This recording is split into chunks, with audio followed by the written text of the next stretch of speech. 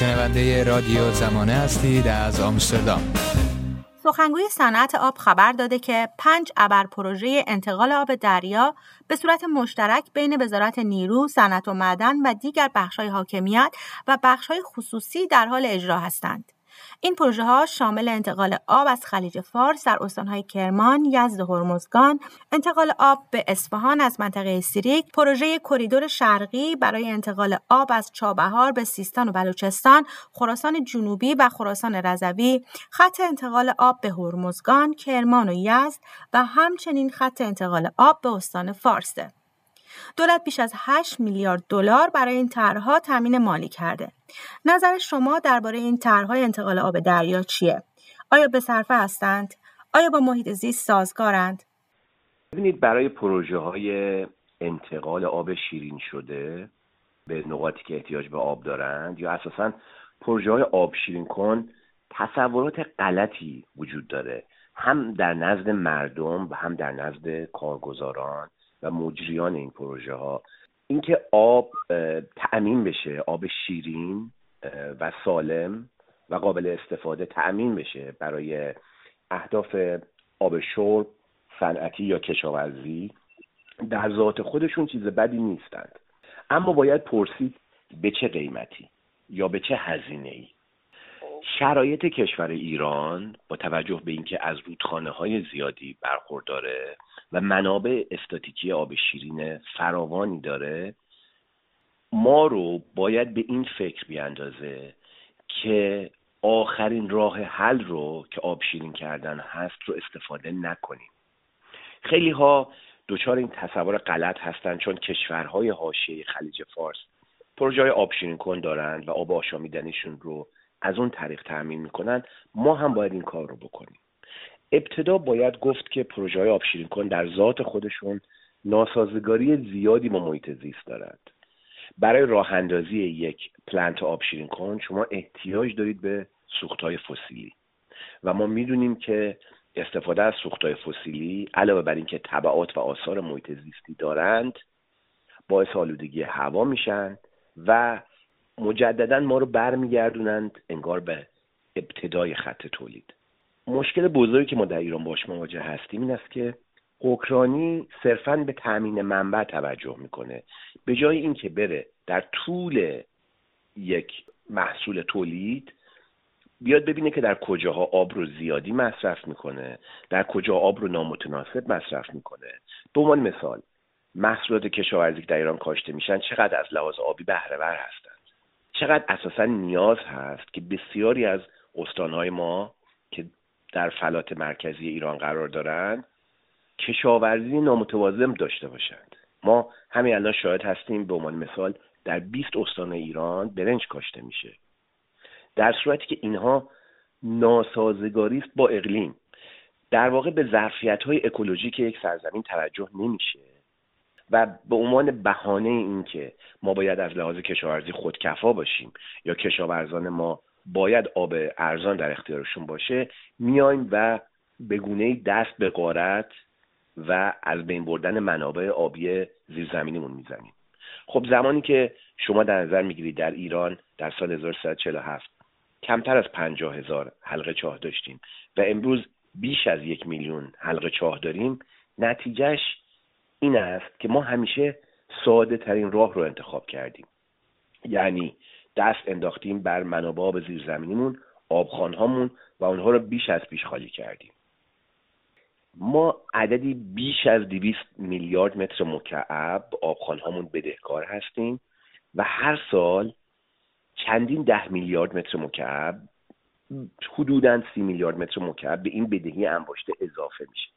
به همین دلیل است که گفته میشه ما از لحاظ آبی در شرایط ورشکستگی آبی قرار داریم، یعنی آبی رو مصرف کردیم اما نتوانستیم این بدهیمون رو با آبخوان‌هامون پس بدیم. در واقع دچار بیلان منفی آب هستیم. اگر برگردم روی بحث پروژه‌های آب شیرین کن، ما باید شرایط اقتصادی و شرایط محیط زیستی رو در نظر بگیریم. روند کار آب شیرین کن یا اصطلاحاً دیسالینیشن که عمدتاً در کشورهای خاورمیانه به روش اسموز معکوس یا ریورس آسمازینگ استفاده میشه اینه: شما آب شور رو وارد یک سیستم میکنید و با روش‌هایی یونهای آب رو تغییر میدید و اصطلاحاً ایسی آب یا الکتریکال کانداکتیویتی، هدایت الکتریکی آب رو سعی میکنید که کم بکنید. املاح و نمک ها رو از آب به روش‌های الکتریکی جذب میکنید و در نهایت شما دو محصول خواهید داشت: یک، آب نمک زدایی شده یا اصطلاحاً شیرین شده قابل استفاده برای آب شرب، صنعت یا کشاورزی، و یک شورابه. چیزی نزدیک 52% از حجم آبی که شما وارد میکنید تبدیل به شورابه میشه و 48% اون تبدیل به آب قابل استفاده میشه. خب شما این آبی رو که الان نمک زدایی کردید و استانداردهای لازم برای استفاده داره رو باز باید بیایید از جایی که اون رو اصطلاحاً نمک زدایی کردید منتقل کنید به مقصدتون. این مقصد میتونه یک شهری باشه یا یک جای صنعتی باشه یا جای کشاورزی باشه. دوباره برای رساندن این آب شیرین شده به مقصدتون مجبورید بین $1.5 تا $2.5 هم هزینه بکنید. باید بیایید بر شیب طبیعی زمین غلبه بکنید، در نظر داشته باشید که بخشی از این آب تبخیر میشه، بخشی از اون در مسیر تلف میشه و در نهایت فرض کنید که این آب گرفته شده از دریای عمان یا خلیج فارس میاد منتقل میشه به فلات مرکزی ایران، به عنوان مثال شهر یزد یا اصفهان یا هر جای دیگری. خب شما آبی دارید که در مقصد برای شما چیزی نزدیک $4.5 تا $5 تمام شده. بنابراین از لحاظ اقتصادی شما باید محصولی تولید بکنید که این آب گرانی که براش استفاده کردید اصطلاحاً بصرفه یا بیارزه. آیا اتفاق میفته؟ متاسفانه خیر. حالا در مبدأ شما این شورابه رو که حاصل کردید رو اصطلاحاً باید تریت بکنید، باشه یک کاری بکنید. ساده ترین راه و ارزان ترین راه این است که این شورابه رو مجدداً به منبعی که آب رو از اون برداشتید برگردونید. خب این باعث میشه که این شورابه هم ایسی آب، شوری آب رو در منبع زیاد بکنه، هم به واسطه درجه حرارت بیشتری که ناشی از حرکت یونها هست باعث میشه که گرمتر باشه و این گرمتر شدن و هی شورتر شدن منبع باعث میشه که اصطلاحاً قدرت خودپالایی منبع شما از بین بره.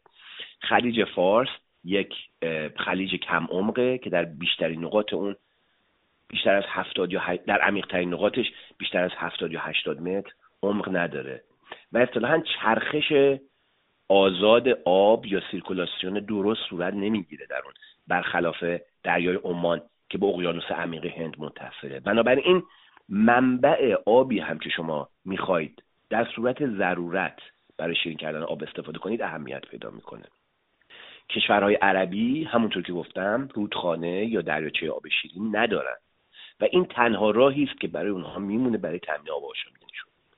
خیلی ها مثال کشور اسرائیل رو میزنند. در اسرائیل هم شما میدونید که آب بازچرخانی میشه، آبخوان‌ها به صورت مصنوعی تغذیه میشن. ما روش‌های آبخوانداری و آبخیزداری رو به صورت خیلی پیشرفته در اون کشور داریم.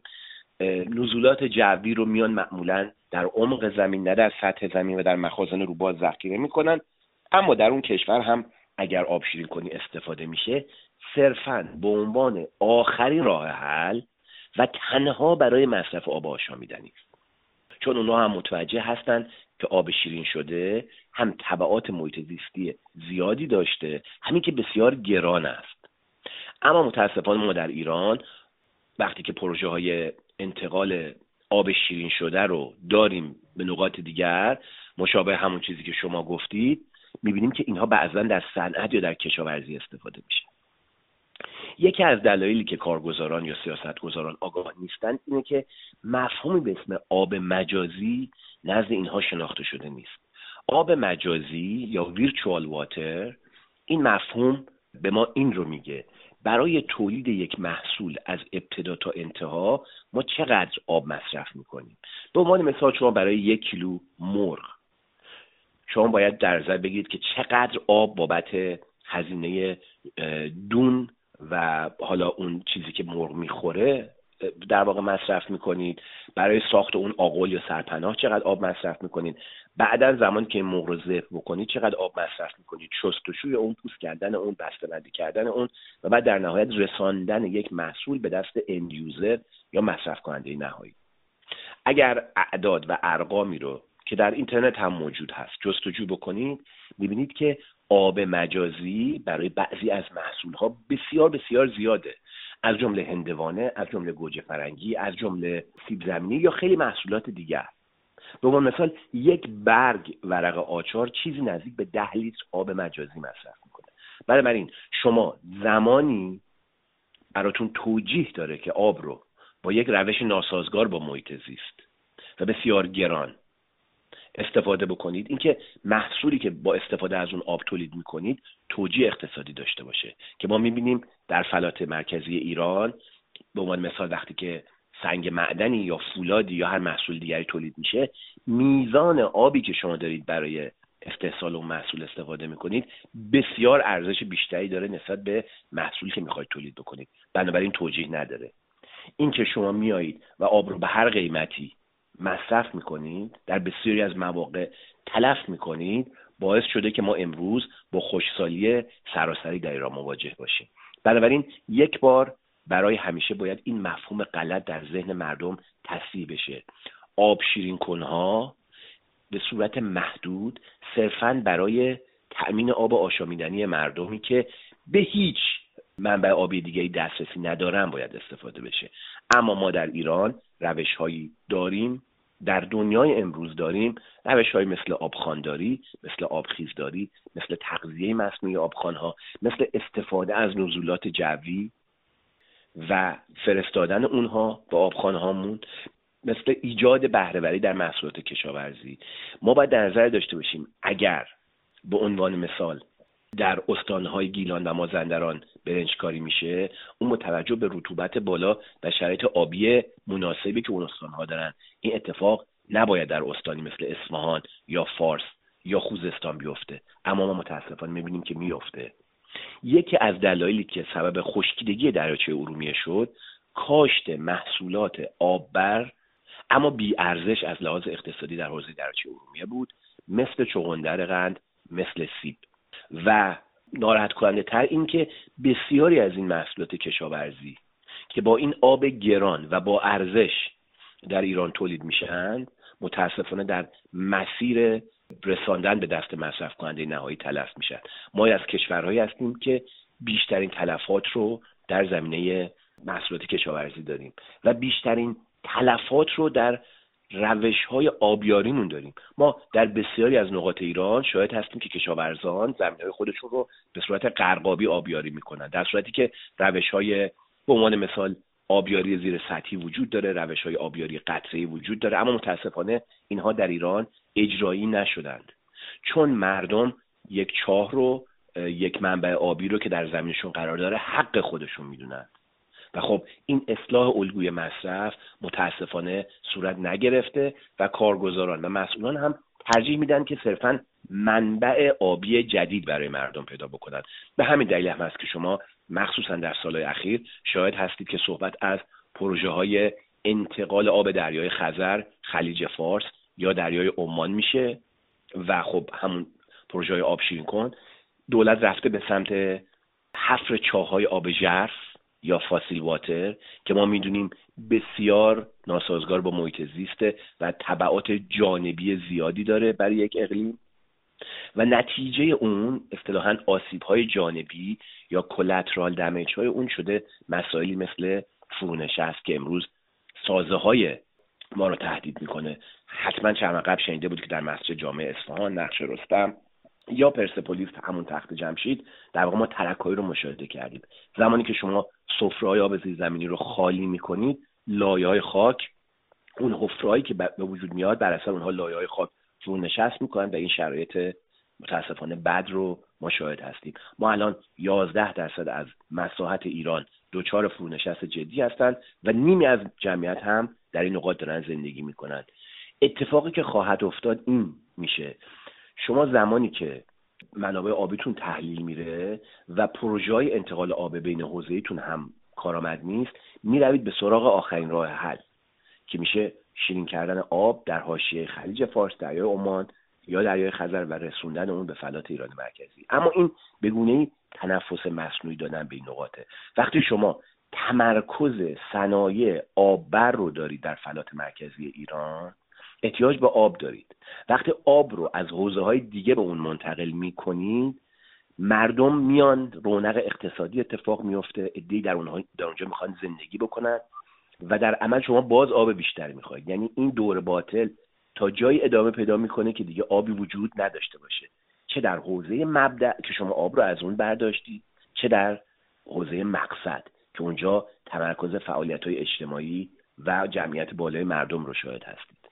بنابراین برای حل مشکلات آبی ما ابتدا باید ظرفیت‌های اکولوژیک یک منطقه رو بشناسیم و بارگذاری اضافه بر روی یک اقلیم یا یک سرزمین انجام ندهیم، وگرنه دچار مشکلاتی میشیم که امروز باهاش در استان اصفهان، فارس، کرمان، خراسان و جاهای دیگه مواجه هستیم.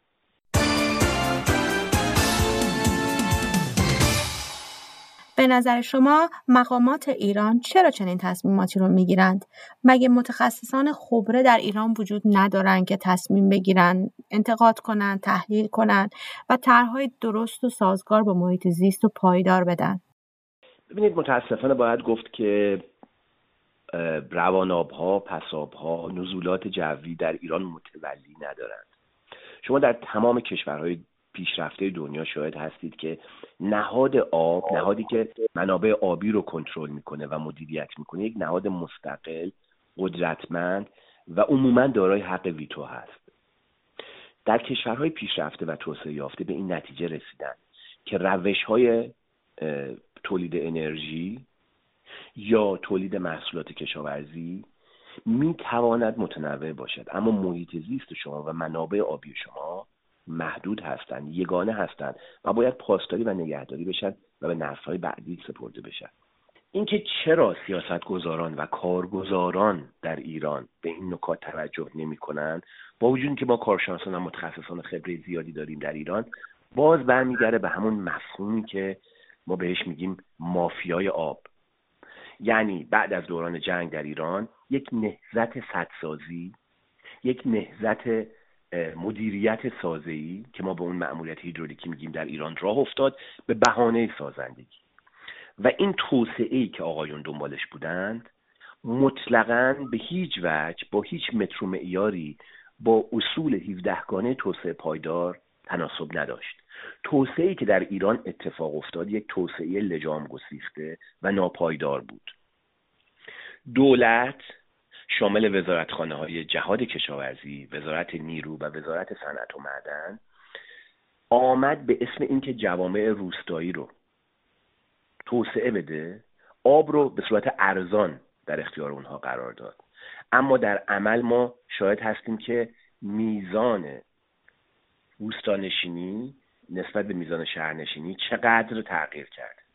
یعنی میزان روستانشینان ما به شدت کم شدن. چرا؟ چون نتونستند که از این امکاناتی که بوده به درستی استفاده بکنن و البته اگر به واسطه آب ارزان یا شرایطی که وزارت جهاد کشاورزی یا وزارت نیرو برای اونها فراهم کرده به ثروتی یا مال و منالی هم رسیدن، ترجیح دادن که دیگه روستانشین نباشن و عموما به شهرها مهاجرت کردن. یک دلیل دیگه هم که این روش ها دنبال میشه این است که نهادهای نزدیک به قدرت در ایران از جمله سپاه پاسداران، قرارگاه خاتم الانبیا، سپاه سعد و شرکت‌های وابسته به اون شرکت‌هایی هستند و نهادهایی هستند که قدرت اجرای همچین پروژه‌هایی رو دارند. در پروژه‌های بزرگ سود کلان اقتصادی هست. بنابراین خیلی ساده یک پروژه رو آقایون ابتدا خود طرح می‌کنند، بعد آن را توجیه می‌کنند، بعد آن را طراحی می‌کنند، بعد آن را اجرا می‌کنند و بعد آن را نگهداری می‌کنند. در تمام طول این پروسه که من برای شما گفتم، نهادهای وابسته به قدرت هستند که جولان میدند. طرح توجیهی یا فیزیبیلیتی استادی باید طرحی باشد که شما مطالعات دقیق رو شامل مطالعات ژئوتکنیک، مطالعات توپولوژیک، مطالعات جغرافیایی، اقلیمی، حتی اجتماعی نسبت به ساخت به عنوان مثال یک سد یا یک پروژه آبشیرین کن انجام می‌دهید. بعد از اون اصطلاحاً environmental impact assessment، بررسی اثرات مخاطرات محیط زیستی رو بر روی اون انجام میدید و اگر به نتیجه رسیدید که فلان سد یا فلان پروژه آبشیرین کن نباید احداث بشه، نباید اون رو احداث بکنید. اما متاسفانه در ایران طرح توجیهی خوب طرحی است که توجیه بکنه ساخت یک سد رو یا استحداث یک آب ژرف رو یا تأسیس یک پروژه آبشیرین کن رو. در پروژه های بزرگ سودهای کلان بسیار زیادی هست که امکان نداره برای روش های ارزان و کم هزینه مثل آبخوانداری و آبخیزداری بشود اونها رو حاصل کرد. بنابراین خیلی ساده پروژه رو آقایون خودشون تعریف میکنن و پروژه رو خودشون هم انجام میدن و در نهایت زمانی که یک پروژه به شکست می انجامه، مثل بسیاری از سدهایی که ما شاهدش هستیم، مثل سد اکباتان یا سد گوتفن یا امثال اون، شما مقصر واقعی رو نمیتونید پیدا بکنید. همه دیگری رو متهم میکنن و در نهایت میگن که خب این اتفاق افتاد و ما پیش بینی نمیکردیم. به عنوان مثال بحث تغییرات اقلیمی، بحث تغییر اقلیم محلی و تأثیر اون بر اقلیم جهانی تا چند سال پیش اساسا رد میشد از سمت کارگزاران و سیاستگزاران. اما ما امروز میبینیم که اونها تغییرات اقلیمی رو دارن استفاده میکنن به عنوان توجیه برای اشتباهات خودشون. احتمالاً چند ماه قبل شنیده بودید که یکی از فرماندهان سپاه وقتی درباره خشک شدن دریاچه ارومیه از اون پرسیدن گفت این به خاطر تغییرات اقلیمی اتفاق افتاده. این به اون معنی نیست که ما نقش تغییرات اقلیمی رو ندیده بگیریم، اما آن چیزی که عمدتاً ما در ایران از اون رنج میبریم مدیریت ناکارآمد و حکمرانی نامناسب جمهوری اسلامی است که با اصول توسعه پایدار متاسفانه هیچگونه تناسبی نداره. شما گفتید که نزولات جوی و آبها و پسابها و تمام منابع آبی ما متصدی ندارند. اما خب اینجا نقش وزارت نیرو چی میشه؟ آیا وزارت نیرو این مسئولیت رو نباید به عهده بگیره؟ وزارت نیرو به صورت رسمی متولی رودخانه‌ها و آبهای سطحی ایران هست، سازمان آب منطقه‌ای و زیرشاخه‌های دیگر اون. اما در یک ساختار حکمرانی درست شما یک سازمان حفاظت محیط زیست یا یک وزارتخانه منابع طبیعی قوی باید داشته باشید که بتواند حق خودش رو از وزارتخانه‌های دیگری که منابع طبیعی رو استفاده می‌کنن بگیرد. شما یک سازمان نحیف و ناکارآمدی دارید به اسم سازمان محیط زیست ایران که حتی وزارتخانه هم نیست. در مقابل اون وزارت جهاد و کشاورزی رو دارید، وزارت نیرو رو دارید، وزارت مسکن و شهرسازی رو دارید و وزارت صنعت و معدن رو دارید و وزارت نفت رو دارید. خب ما ابتدا باید در نظر بگیریم که تمام مواردی که درباره‌اش صحبت کردیم، یعنی معدن، نفت و گاز و اساساً آب، اینها همه موضوعات محیط زیستی هستند. این که جمهوری اسلامی آمدانه اومده موضوع محیط زیست رو سعی کرده تقلیل بده به موضوعات جانبی مثل جمع‌آوری زباله، مثل حفظ فلان گونه جانوری یا فلان گونه گیاهی، این کاری است که آمدانه حکمرانی جمهوری اسلامی داره انجام میده برای اینکه مفهوم محیط زیست رو تقلیل بده. محیط زیست به معنای محیطی که ما در آن زیست میکنیم شامل تمام منابع طبیعی است که در زیستبوم ایران قرار دارند. این شامل آب، خاک و هوای ایران میشه و هر آنچه که در زیر زمین به اسم منابع طبیعی داریم. وزارت نیرو چون دست بالاتر رو داره همیشه نسبت به سازمانی مثل سازمان محیط زیست اساساً توجه ویژه‌ای نداره به اینکه سازمان محیط زیست یا کارشناسان اون چه نظراتی دارند. من برای شما دو نمونه ذکر میکنم. یکی سد چمشیر که رئیس سازمان حفاظت محیط زیست ایران دکتر علیرضا سراجقه طی نامه‌ای صراحتاً از رئیس جمهور خواست که این سد آبگیری نشه تا زمانی که ارزیابی مطالعات محیط زیستی اون کامل بشه، چون شک و تردیدهای زیادی توسط بسیاری از کارشناسان از جمله خود من وجود داشت که ساخت سد چمشیر و آبگیری اون آسیب‌های جبران ناپذیری به رودخانه زهره میزنه. اما ما در نهایت دیدیم که وزارت نیرو و دولت این سد رو آبگیری و افتتاح کردند. نمونه دیگر اون سد گوتفند هست. همین پروسه مشابه. سازمان حفاظت محیط زیست ایران هیچگاه مجوز افتتاح و آبگیری سد گترند رو صادر نکرد. اما ما دیدیم که نهادهای نزدیکی به قدرت و وزارت نیرو و سازمان آب این کار رو کردن و ما امروز با یک بمب نمکی به اسم سد گترند بر روی رودخانه کارون مواجه هستیم. پروژه پتروشیمی میانکاله یا پروژه های مشابه دیگر هم از این دست هستند. همین پروژه بمبروجن که این روزها بسیار جنجالی شده هم از این دست هست. من خاطرم هست که 2 سال قبل یک مصاحبه‌ای داشتم و توضیح دادم درباره این که مسئولین به بهانه خشکسالی، به بهانه این که مردم آب ندارن، به بهانه خدمت رسانی به مردم دوباره میخوان پروژه های مخرب محیط زیستی مثل پروژه های انتقال آب بین حوزه‌ای رو کلید بزنن که متاسفانه شاهدش هستیم و خب پروژه های بدتر از اون، یعنی استحصال آبهای ژرف در سیستان و بلوچستان و پروژه‌ای که شما هم اشاره کردید، یعنی شیرین کردن آب در حاشیه خلیج فارس و دریای عمان و رسوندن اونها به فلات مرکزی. این راه حل‌های پانسمانی است، راه حل‌های موقتی است و برای بلند مدت نه تنها باعث میشه که ظرفیت اکولوژیک ایران کمتر و کمتر بشه، بلکه سبب میشه که ما یک گام دیگه به سمت فروپاشی اقلیمی و به تبع اون فروپاشی اجتماعی نزدیک بشیم. متاسفانه چیزی که باید اتفاق بیفته در جمهوری اسلامی و متاسفانه آثارش رو نمیبینیم، تغییر نگاه هست به سمت روش‌های توسعه پایدار محور، شناختن و درک مسئله مهم تغییرات اقلیمی است و باز تعریف نیازهای آبی و در نهایت تجدید نظر کردن در نحوه مدیریت منابع آب از سمت مدیریت سازه‌ای به سمت روش‌های سازگار با محیط زیست مثل آبخوانداری، مثل آبخیزداری، مثل خیلی از روش‌هایی که در دنیای امروز استفاده شده و در کشورهای توسعه یافته یا در حال توسعه جواب دادن. نسیم روشنایی هستم و از استودیوی رادیو زمانه در آمستردام همراه شما بودم. با هم باشیم یک صدا، رادیو زمانه.